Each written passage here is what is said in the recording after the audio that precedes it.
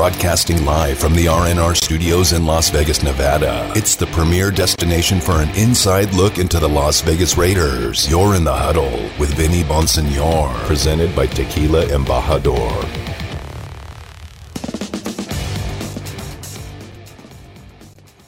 What's good, Raider Nation? Welcome back to Raider Nation Radio 920 AM. You are in the huddle with Vinny Bonsignor, brought to you by Tequila Embajador on a hot, intensely hot Las Vegas day. It's hot. Obviously, it's Las Vegas. What are you going to do in June?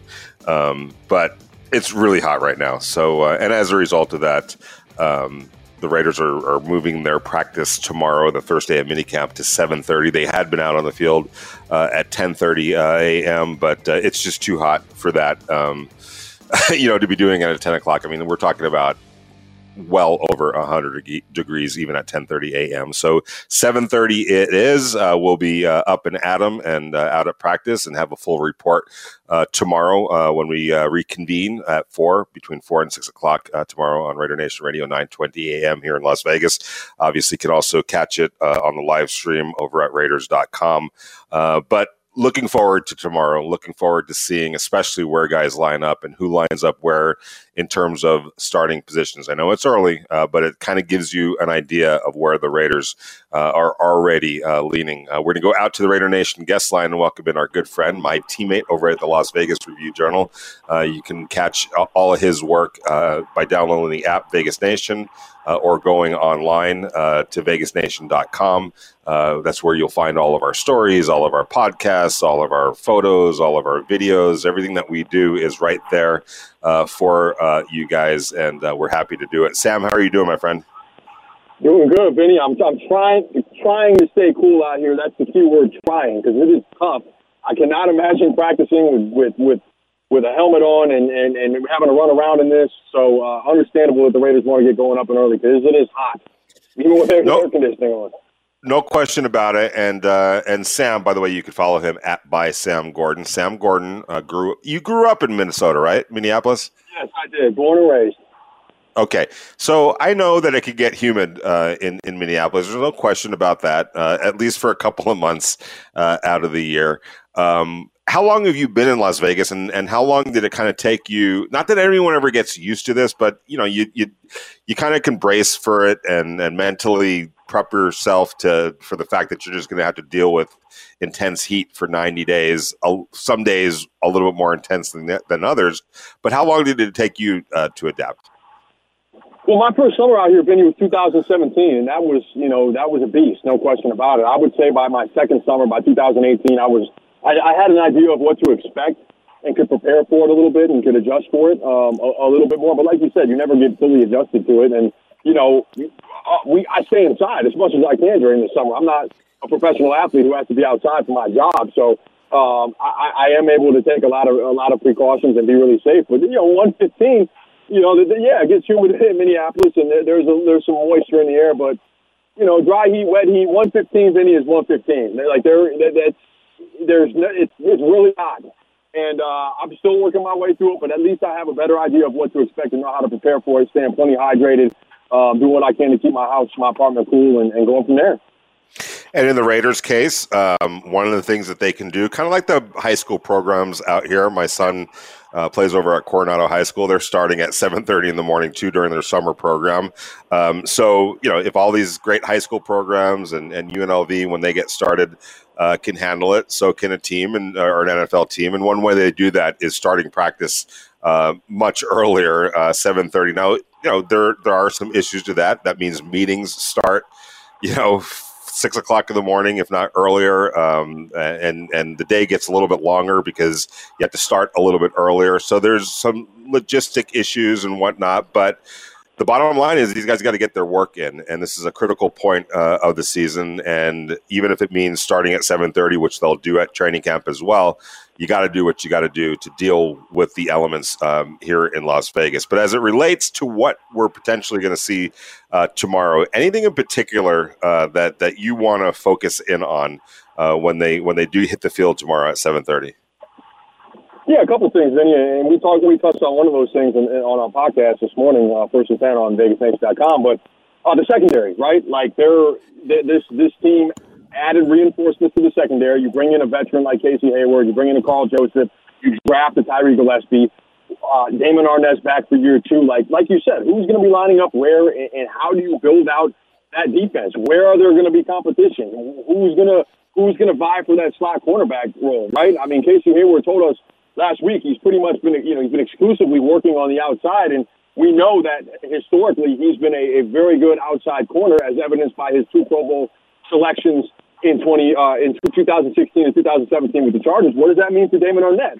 Does he get bumped inside? And is that the worst thing in the world? Because Casey Hayward played on the inside with the Green Bay Packers and then evolved over time, got better, improved, and was moved to the outside. And plus, we know how important the slot receiver is today in the modern NFL, and you see different guys lining up to create matchup issues in the slot. That is a super important position. So regardless of who ends up on the outside, who ends up on the inside, I think it's crucial that the Raiders get guys that can function at a high level at both spots.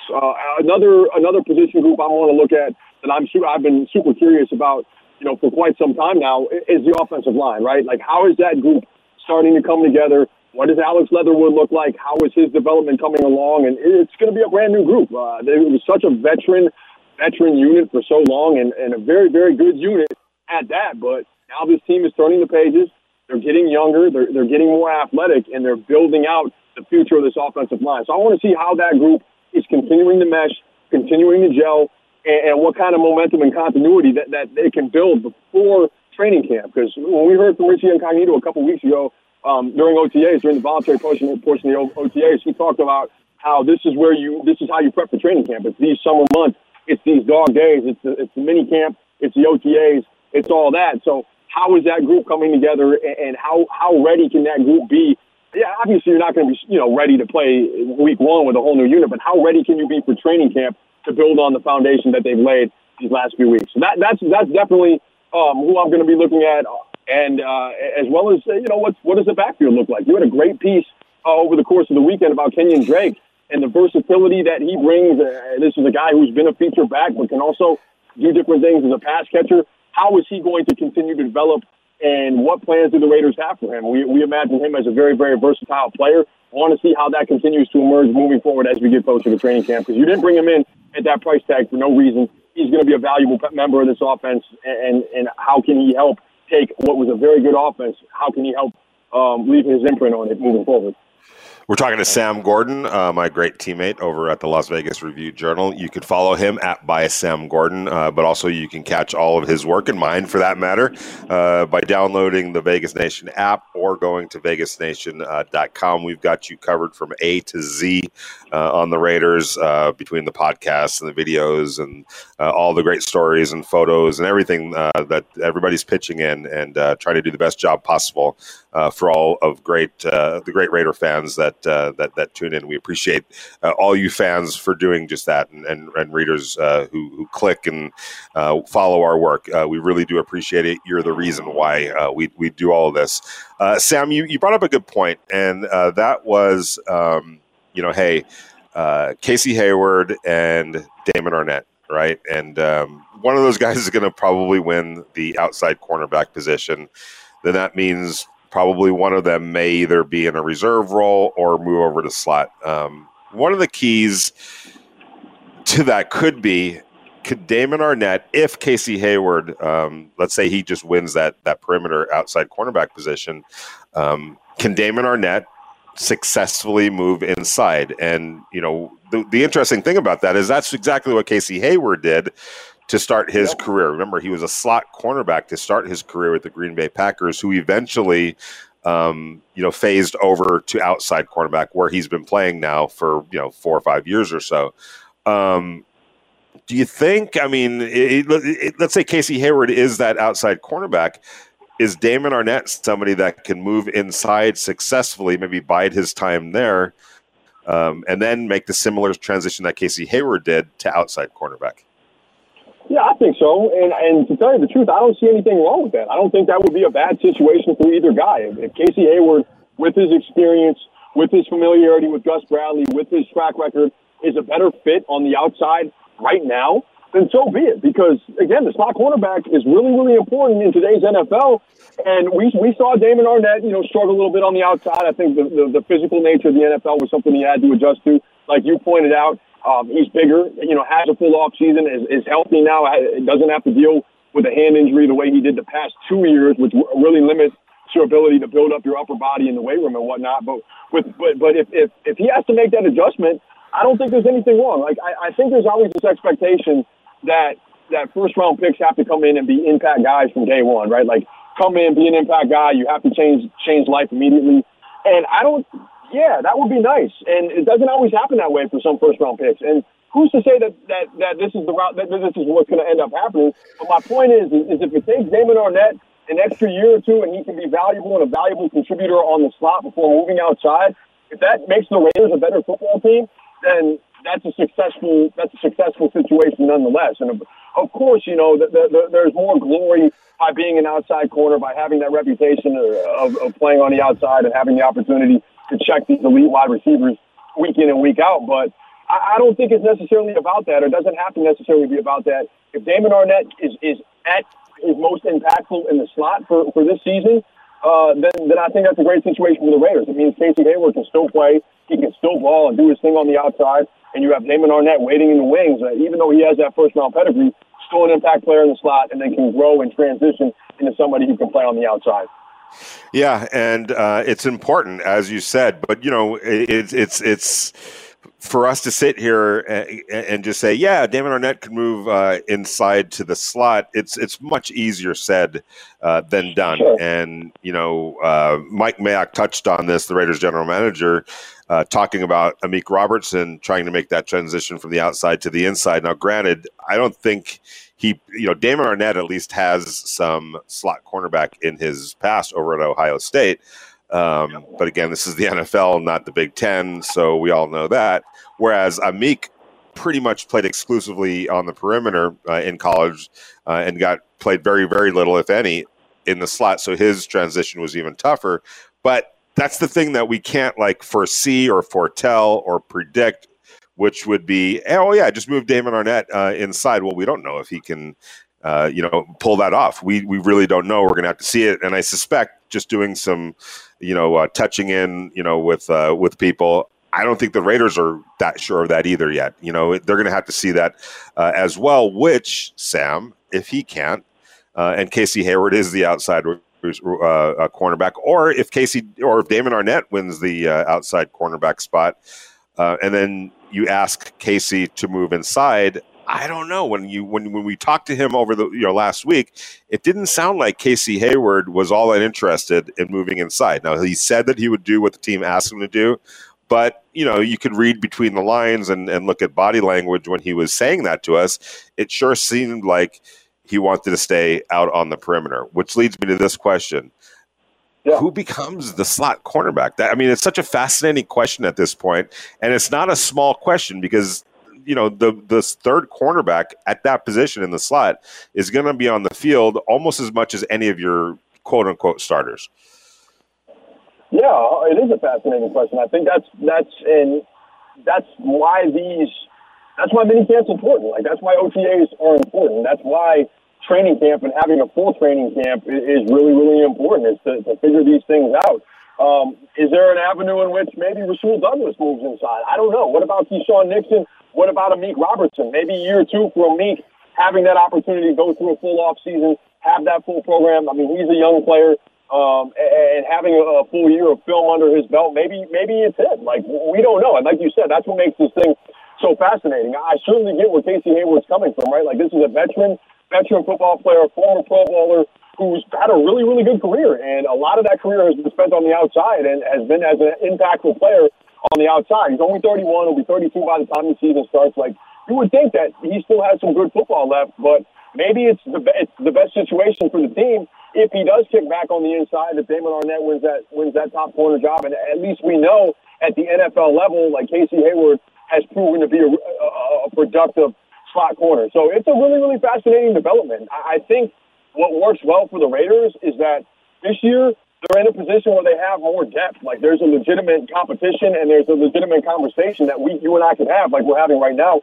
where there are options, right? Where there are at least theoretical options where you have different guys you can work out and see who fits best at that particular spot. Where, as last year, I don't know if that was the case. I mean, it was a young defense with no offseason, trying to kind of find its way as the season went along, and we saw how that played out. So I think just having more depth and addressing the depth in the secondary, and on the defense as a whole, of course, but particularly in the secondary, it sets up the Raiders to at least be able to create some competition and have some options and have different players that they can evaluate to see who ends up winning that job and who ends up making a difference in that spot. Because like you said, it's really, really important. Slot receivers are a huge part of the modern NFL, and they have been for several, going on a decade plus now. And just because whoever ends up at that role isn't on the outside and doesn't have that glory doesn't mean they're not an equally valuable part of that defense. It takes all 11. I mean, football is the ultimate team game. That's what my coaches used to tell me. Football is the ultimate team game, and in order for this defense to be at its best, it's going to need 11 guys in sync, and that might mean swallowing some pride or swallowing some ego and taking one for the team. But that's why you have a bunch of different defensive backs now this year as opposed to last year to see who's willing to do that and who can excel in the slot. Yeah, and last year when LaMarcus Joyner did go down, and there was a time in a game where he went down, Amik Robertson was the next man up, and I feel bad saying this for Amik, but it was kind of a disaster. I think the very first play was a big play right at Amik Robertson, so he just wasn't quite ready to handle that at that moment. That's why this is so. We don't even know who the Raiders are going to start at that position, let alone who that first guy is off the bench should some sort of an injury happen. So, but I like where you're headed. The fact that we're talking about there's a bunch of names that are in that hopper, and it just seems like there's more depth, whether it's just to fill that starting position or back it up. But it sure will be fascinating to watch it all unfold because I don't think the Raiders have a clear idea just yet themselves how this is all going to play out. Sam, thanks so much for spending out some time with us in the huddle. I'm sure you're going to watch the Golden Knights game tonight. How do you feel about their chances? What do you think is going to happen in Game 1? I think after they slayed the Dragon, right, the Colorado Avalanche were the top seed, and they hadn't lost 4 straight games all year. And all of a sudden, the Golden Knights come along and put them out 4 times in a row and really do so decisively at T-Mobile Arena here in Game 6. I think they ride that momentum. We know that T-Mobile Arena is arguably the best home ice advantage in the league. It's no advantage restrictions now. I think that the Golden Knights ride that momentum off of that previous victory over the Avalanche, at least into a Game 1 victory. I like their chances in this series. I think they get it done in 6 games and go advance to the Stanley Cup. I mean, the goaltending's there. They're deep. The depth is in place. You have multiple forwards and centers that can create offense, and you're deep on the defensive side of the ice as well. So it's a really complete team, and one of the favorites to win the Stanley Cup all year. And I know the city is certainly excited and has rallied behind this group, and I can't wait to see how it unfolds because when the Knights are rocking and rolling the way they are now, the city has a different buzz to it, and that we're just getting a sense. I mean, can you imagine, Vinny, if the Raiders put together a playoff run? Like, this place is going to go nuts. So I like the Knights in 6. They advanced their second Stanley Cup in 4 years, which feels pretty amazing. Unbelievable, even as I say it to you now. Last question for you. I know that you're a fellow hoop head like myself. At this stage now, after everything that's happened, including an injury now to Kyrie Irving, which looks like it might be problematic for the Nets, who do you got going to the NBA Finals, and who do you got winning? Vinny, this is tough, right? This playoffs, this NBA season feels a lot of ways like an NFL season in the sense that it's a war of attrition, and whoever can remain the healthiest is going to win the whole thing. And when I look at what's going on in the West right now, Phoenix is really, really healthy, and they're playing at a really high level. They're defending. They have multiple ball handlers and guys that can create offense late in games. They're deep, and they're very, very well coached. So I like Phoenix to come out of the West. They've been so good, especially defensively, in both of these series, and they're playing with a lot of confidence and have a certain moxie to them that I attribute to the great Chris Paul, who has always been a winner, have hated the criticism that he gets for not having a championship. Guy's a total winning player, and we saw how he's changed the culture in Phoenix. I like them out of the West. In the East, that's tough, but Milwaukee's the healthiest of that group, right? Philly, we don't know what Embiid's knee is like. He looks really, really good, but you never know with him. And, of course, Brooklyn is super banged up. So at this juncture, I like Phoenix and Milwaukee, and I can't believe I'm saying this because Milwaukee looked terrible in those first two games against the Nets, Vinny. But if they are healthy, I like Milwaukee to win the NBA championship. Giannis gets the weight lifted off his shoulders and can finally establish himself as a legitimate big-time superstar and a generational kind of player because just like Chris Paul getting all that criticism, I think a lot of Giannis' criticism is unwarranted. He's 26 years old. He's done a lot of winning, and it's time for him to get this group to the finals. Absolutely. Sam, thanks so much for spending some time with us in the huddle. You know we always appreciate it. Enjoy the hockey game tonight. I know there's some NBA to watch as well, so get your head in there as well, and we will talk to you down the road. Really appreciate the help. Really appreciate the insight. Take care of yourself, my friend. Anytime, Benny. See you soon. You got it. That's Sam Gordon from the Las Vegas Review-Journal. You could follow his work and all of our work, for that matter, over at Vegas Nation through the app, Vegas Nation, or just go to vegasnation.com. We got you covered from everything from podcasts to videos to our stories to photo essays, everything A to Z related to the Raiders. We've got you covered, just as we do here at Raider Nation Radio. And you're in the huddle with Vinny Bonsignore, brought to you by Tequila Embajador.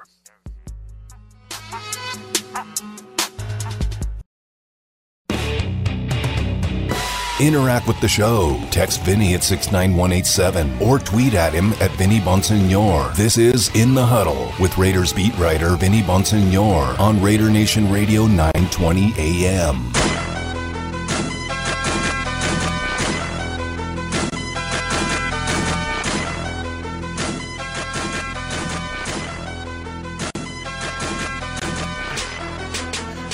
What's good, Raider Nation? Welcome back to Raider Nation Radio 920 AM. It is a hot...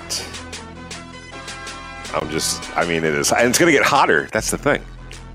It's hot today in Las Vegas. What are we, like 113 or something like that? It's supposed to get up to 115, 116 this week, right smack in the middle of Raiders minicamp, the mandatory minicamp. So as a result... the Raiders switched up their practice schedule. They will go to a more traditional training camp schedule, which means practicing at 7:30 in the morning. I know the Raiders love being here in Las Vegas and obviously training in Henderson. There's a lot to like about the facility. They had training camp in Henderson last year as well. That was mostly because of COVID-19. The original plan was to stay put up in Napa Valley, which is where they traditionally have their training camps. I wonder, and I don't know this for a fact yet, but I wonder if at some point Napa returns back into the picture. And I say that because, it's hard having to work around, the heat here. And the Raiders definitely have their indoor facility. But as we mentioned earlier, the size of it, it's 1.5 football fields in the indoor part of it. Just not real conducive to having a full-on training camp where, so much of training camp, and for the fans that have gone to training camps over the years, you've got a couple fields to work with, if not more, and the outdoor facility here in Henderson is 3 football fields. So you're able to really break things up in a way where everybody, all position groups, have enough room to do what they do. And when you're talking about, let's say, Derek, the quarterbacks, and some of their wide receivers, when you start talking about having to, throw intermediate passes and then stretching out a little bit longer, you're talking about, and this is during the individual aspects of early practice, you're using a big part of the field when you do that. You have to, you're going to unleash it from time to time. And, so while the quarterbacks and wide receivers, or maybe it's the quarterbacks and tight ends, or maybe it's the quarterbacks and running backs at times, are doing their thing, well, over on this side of the field, you got your offensive linemen, or maybe it's just the running backs, and then you've got your defensive linemen, your linebackers, and your secondary, and everybody's kind of the special teams, the punters, the kickers, everybody's doing their individual grouping for a big segment of the practices, sometimes 2-3 different periods, and then slowly but surely it kind of gets condensed into, now it's the full offense and the full defense kind of working together. And then eventually, the team comes together as an offense and a defense and starts working against one another in a sometimes it's the 11 on 11. Sometimes it's 2-minute drill. Sometimes it's 4-minute offense. Sometimes it's red zone. Sometimes it's just full on. Okay, you got full on. Let's first and 10. Let's march down the field, and defense is trying to stop him, and it gets really competitive. But the point is that you need a lot of space to get that done. So I wonder down the road, if Napa becomes more, comes back into the picture. It's not, it's a great way to be able to stay connected to their fans up in California, which I don't think that's ever going to change. But who doesn't want to go to Napa? It's obviously, it gets hot there now. Don't kid yourself. It certainly gets really, really hot up in Napa, but it's not like this kind of heat. And last year, as the Raiders showed, and what they're going to do tomorrow, what do? They practice at 7:30 in the morning. Is that ideal? Not necessarily. You want to, teams typically practice. The Raiders usually practice around 10 o'clock in the morning. That's been their MO with John Gruden as the coach. When I was covering the Rams like to practice at 3 o'clock in the afternoon. Everything they would do a walkthrough during the day. They'd have all their meetings, lunch, their conditioning, their weight room, all that type of stuff would happen through the course of the day. Then they would practice from like 3 to 4:30 or so.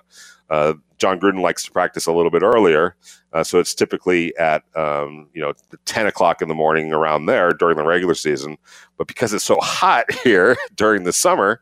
And that's what he did. I believe that's what he did over in Napa. I want to say that the practices, and all I could go on is when I was covering the Rams and we went up there to Napa to practice against the Raiders. I want to say the practices were 10-ish or so in the morning. So that's seems to be that's where John Gruden's sweet spot is for practice. Have some meetings, have your breakfast, get your weight room in.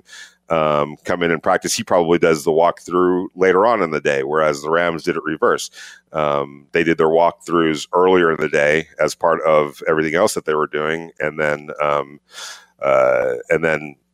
practice to have their full on practice at 3 o'clock. But you just don't have that many options here in Las Vegas in July and August because the heat is so prevalent. And probably don't want to, the Arizona Cardinals go to their stadium in Glendale. That's where they do their training camp because obviously Phoenix is even hotter than it is in Las Vegas, believe it or not.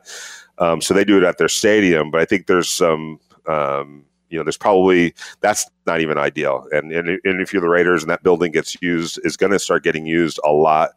You don't want to tie it up every day, having to use it for training camp, let's say.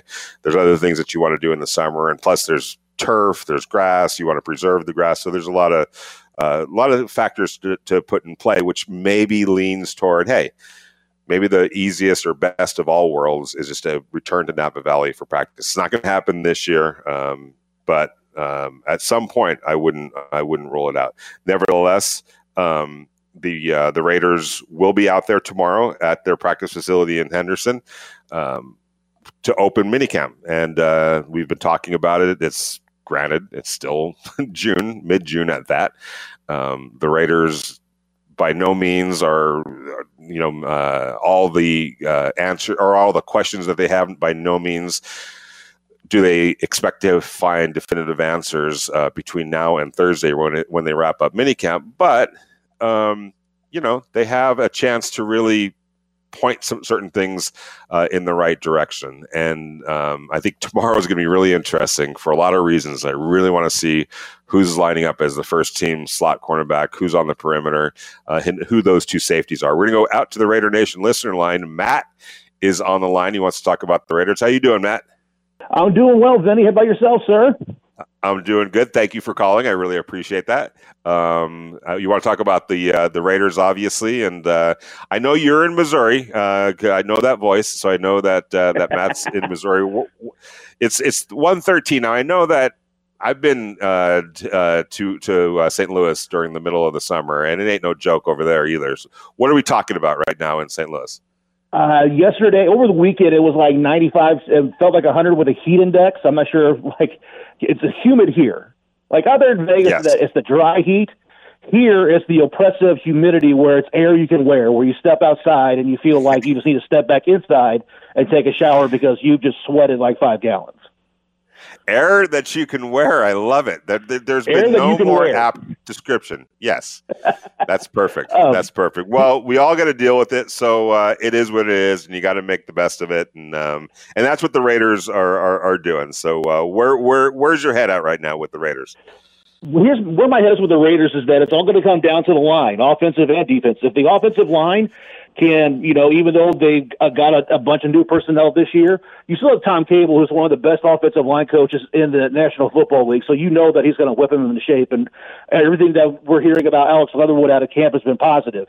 So if the offensive line can still protect Derek Carr and give holes and buzz open holes for Josh Jacobs and Kenyon Drake, then the offense should be, close to the top 10 again.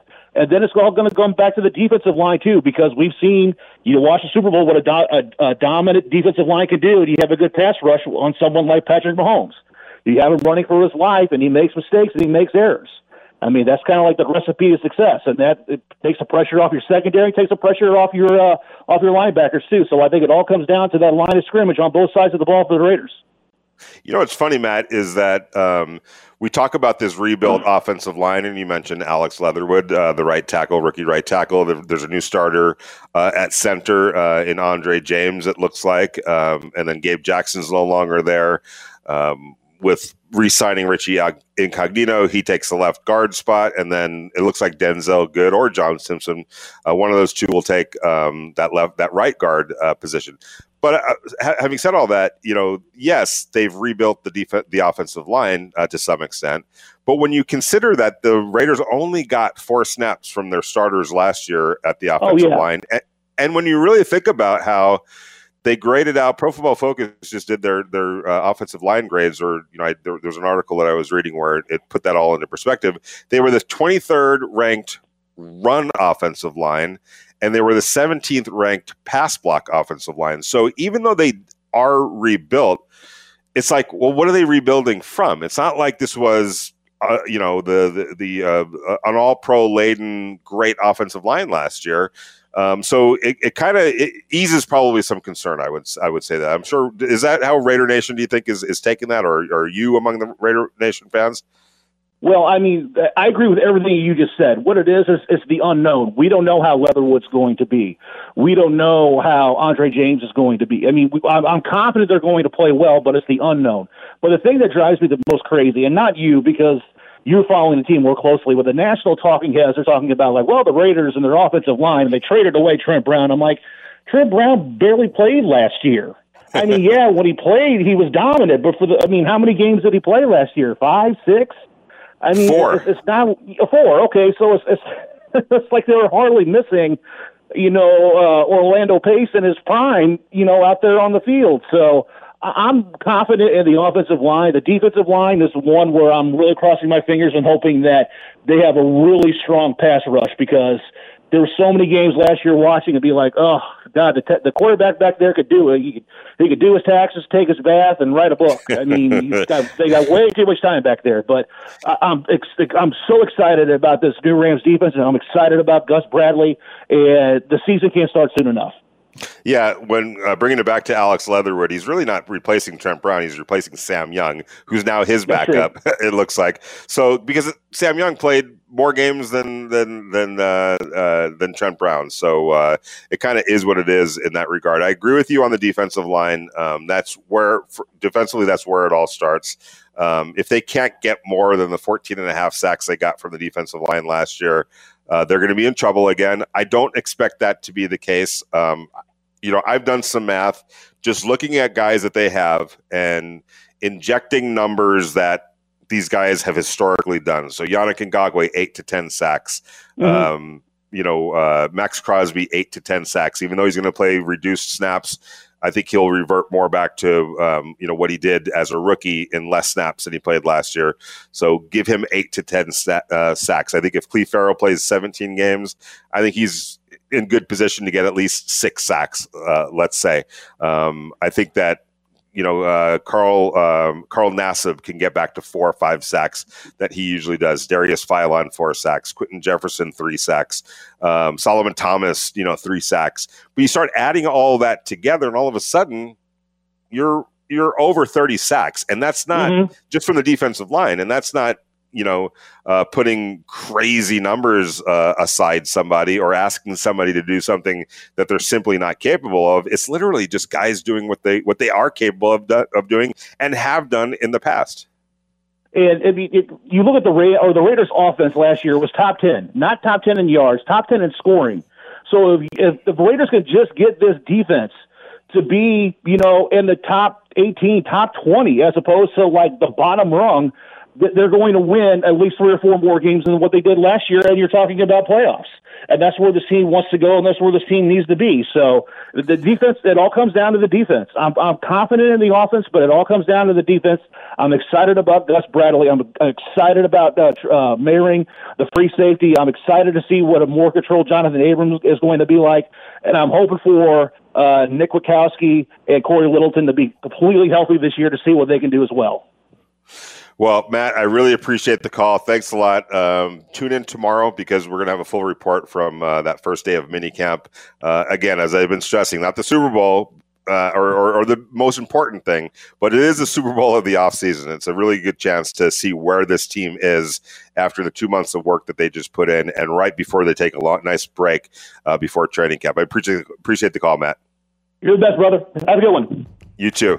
That's our good friend Matt from St. Louis, a huge Raiders fan. Always nice to talk to him. And, you hate to be all cliched and everything like that, but it truly is, will that offensive line be able to protect Derek Carr at a higher level and run block at a higher level than they did last year for Josh Jacobs? You throw in Kenyon Drake into that mix. If they can, the offense is going to be fine. It's going to be fine. Just mark my word. And then, of course, defensively, can that defensive line generate more than 14.5 sacks and more than, quarterback hits, pressures, all the good stuff that comes with and needed stuff, important stuff that comes with getting after the pass or the quarterback. If they can, that's bound to help in terms of the final sack total. It's bound to help in the final turnover total, and it's bound to help in terms of getting teams off the field on third down. Those are 3 critical areas that really hurt the Raiders. They need to get that turned around, and it really does, as Matt said, start on the defensive line. You're in the huddle with Vinny Bonsignore, brought to you by Tequila Embajador.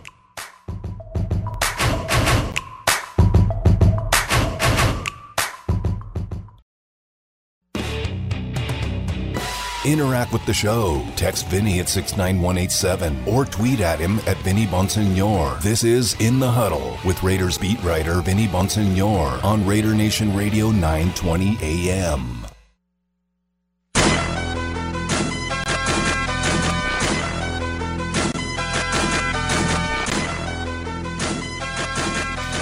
Really interesting watching the NBA playoffs unfold, and what a battle of attrition it's become, and kind of like how important injuries, the role that injuries have played in these playoffs thus far. You give me a completely healthy Warriors team, and you give me a completely healthy Lakers team, and I'm sorry, but they're the best 2 teams in the Western Conference. And I'm not taking anything away from the Phoenix Suns, and I'm actually, I wouldn't, either them or the Jazz, it would be great to see one of those 2 teams represent the West. Those are 2 historically... It's just that they're part of the Western Conference. They've been long-standing, knocking on the door. Both teams have been to the finals in the course of their franchise history. I feel like a butt's coming. What's that? I feel like a butt is coming.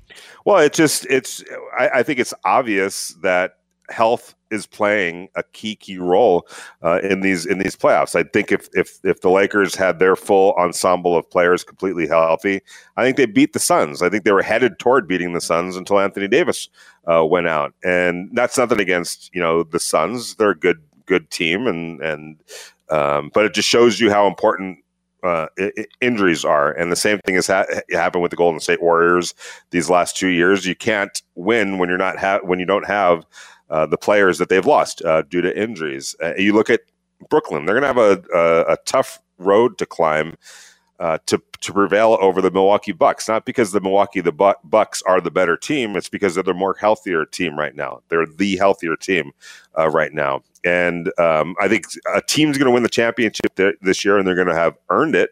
But this is like, I don't remember a season like this where injuries have played such a role, where so many key players have gotten hurt this time of year. Usually, the great players are healthy and they're out there playing. Your LeBron James, your Klay Thompsons, and Steph Curry, and all the great players that are in Brooklyn right now.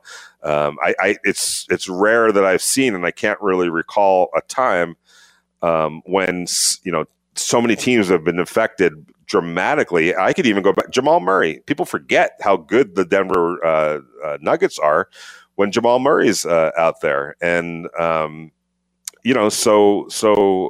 one team that is healthy, that's not, to me, handling their business the right way, are the Clippers, and so to me they should have to me with Kawhi Leonard and Paul George as your top two headliners, they're arguably the most talented, at least the most talented 1-2 punch left in the Western Conference Finals, but they're not playing together. For something's missing on that team collectively.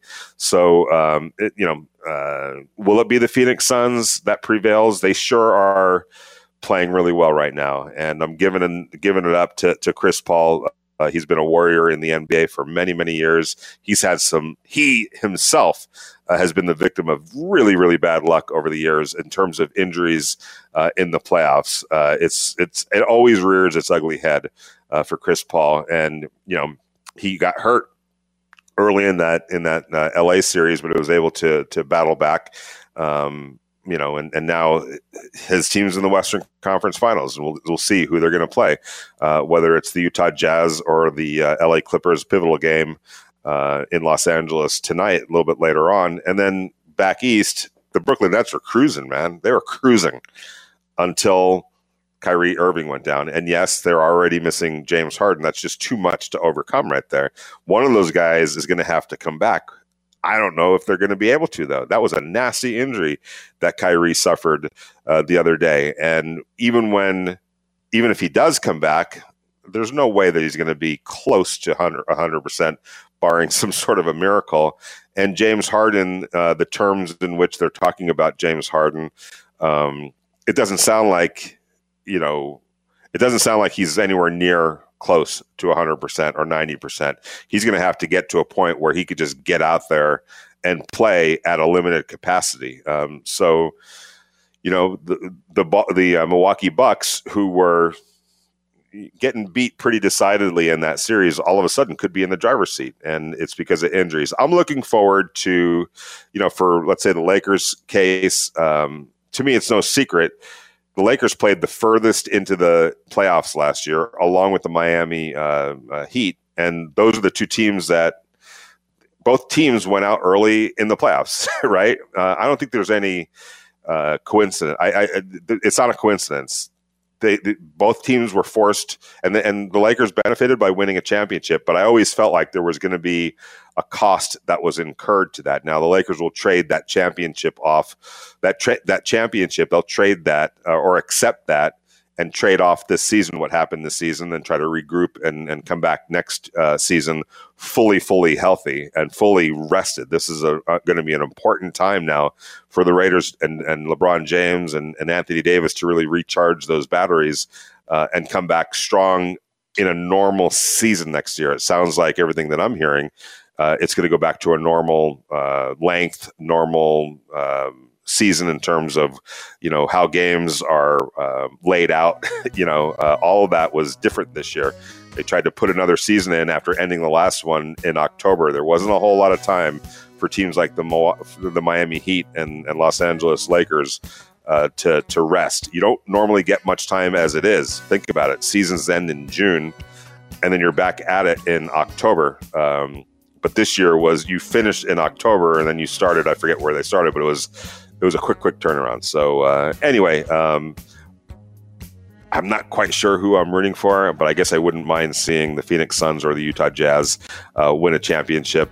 Both have been worthy Western Conference teams for many, many years. The Clippers, well, just look at their record over the years. They haven't really done much of anything. So, they're not, to me, one of the traditional Western Conference, teams that you think about, like the San Antonio Spurs and Phoenix and the Lakers and the Golden State Warriors, the Denver Nuggets. These are Seattle Supersonics now, the Oklahoma City Thunder. But anyway, we'll see what happens. But it's been an interesting NBA playoff, to say the least. Good luck to the Golden Knights tonight. Don't forget, we're back at it tomorrow, 4 to 6 p.m. We will be giving all kinds of reports, all sorts of sound bites from what we see tomorrow, starting at 7:30 over at the facility in Henderson, the first day of mandatory minicamp. Thanks to all of our callers. Thanks to our guests, Sam Gordon and Jesse Merrick. Thanks to Damon Cotton, our great producer, for making us sound good. Thanks, of course, to Embajador Tequila, all the great things that they are doing. We will talk to you tomorrow, back at it, 4 to 6 p.m. in the Huddle, brought to you by Tequila Embajador.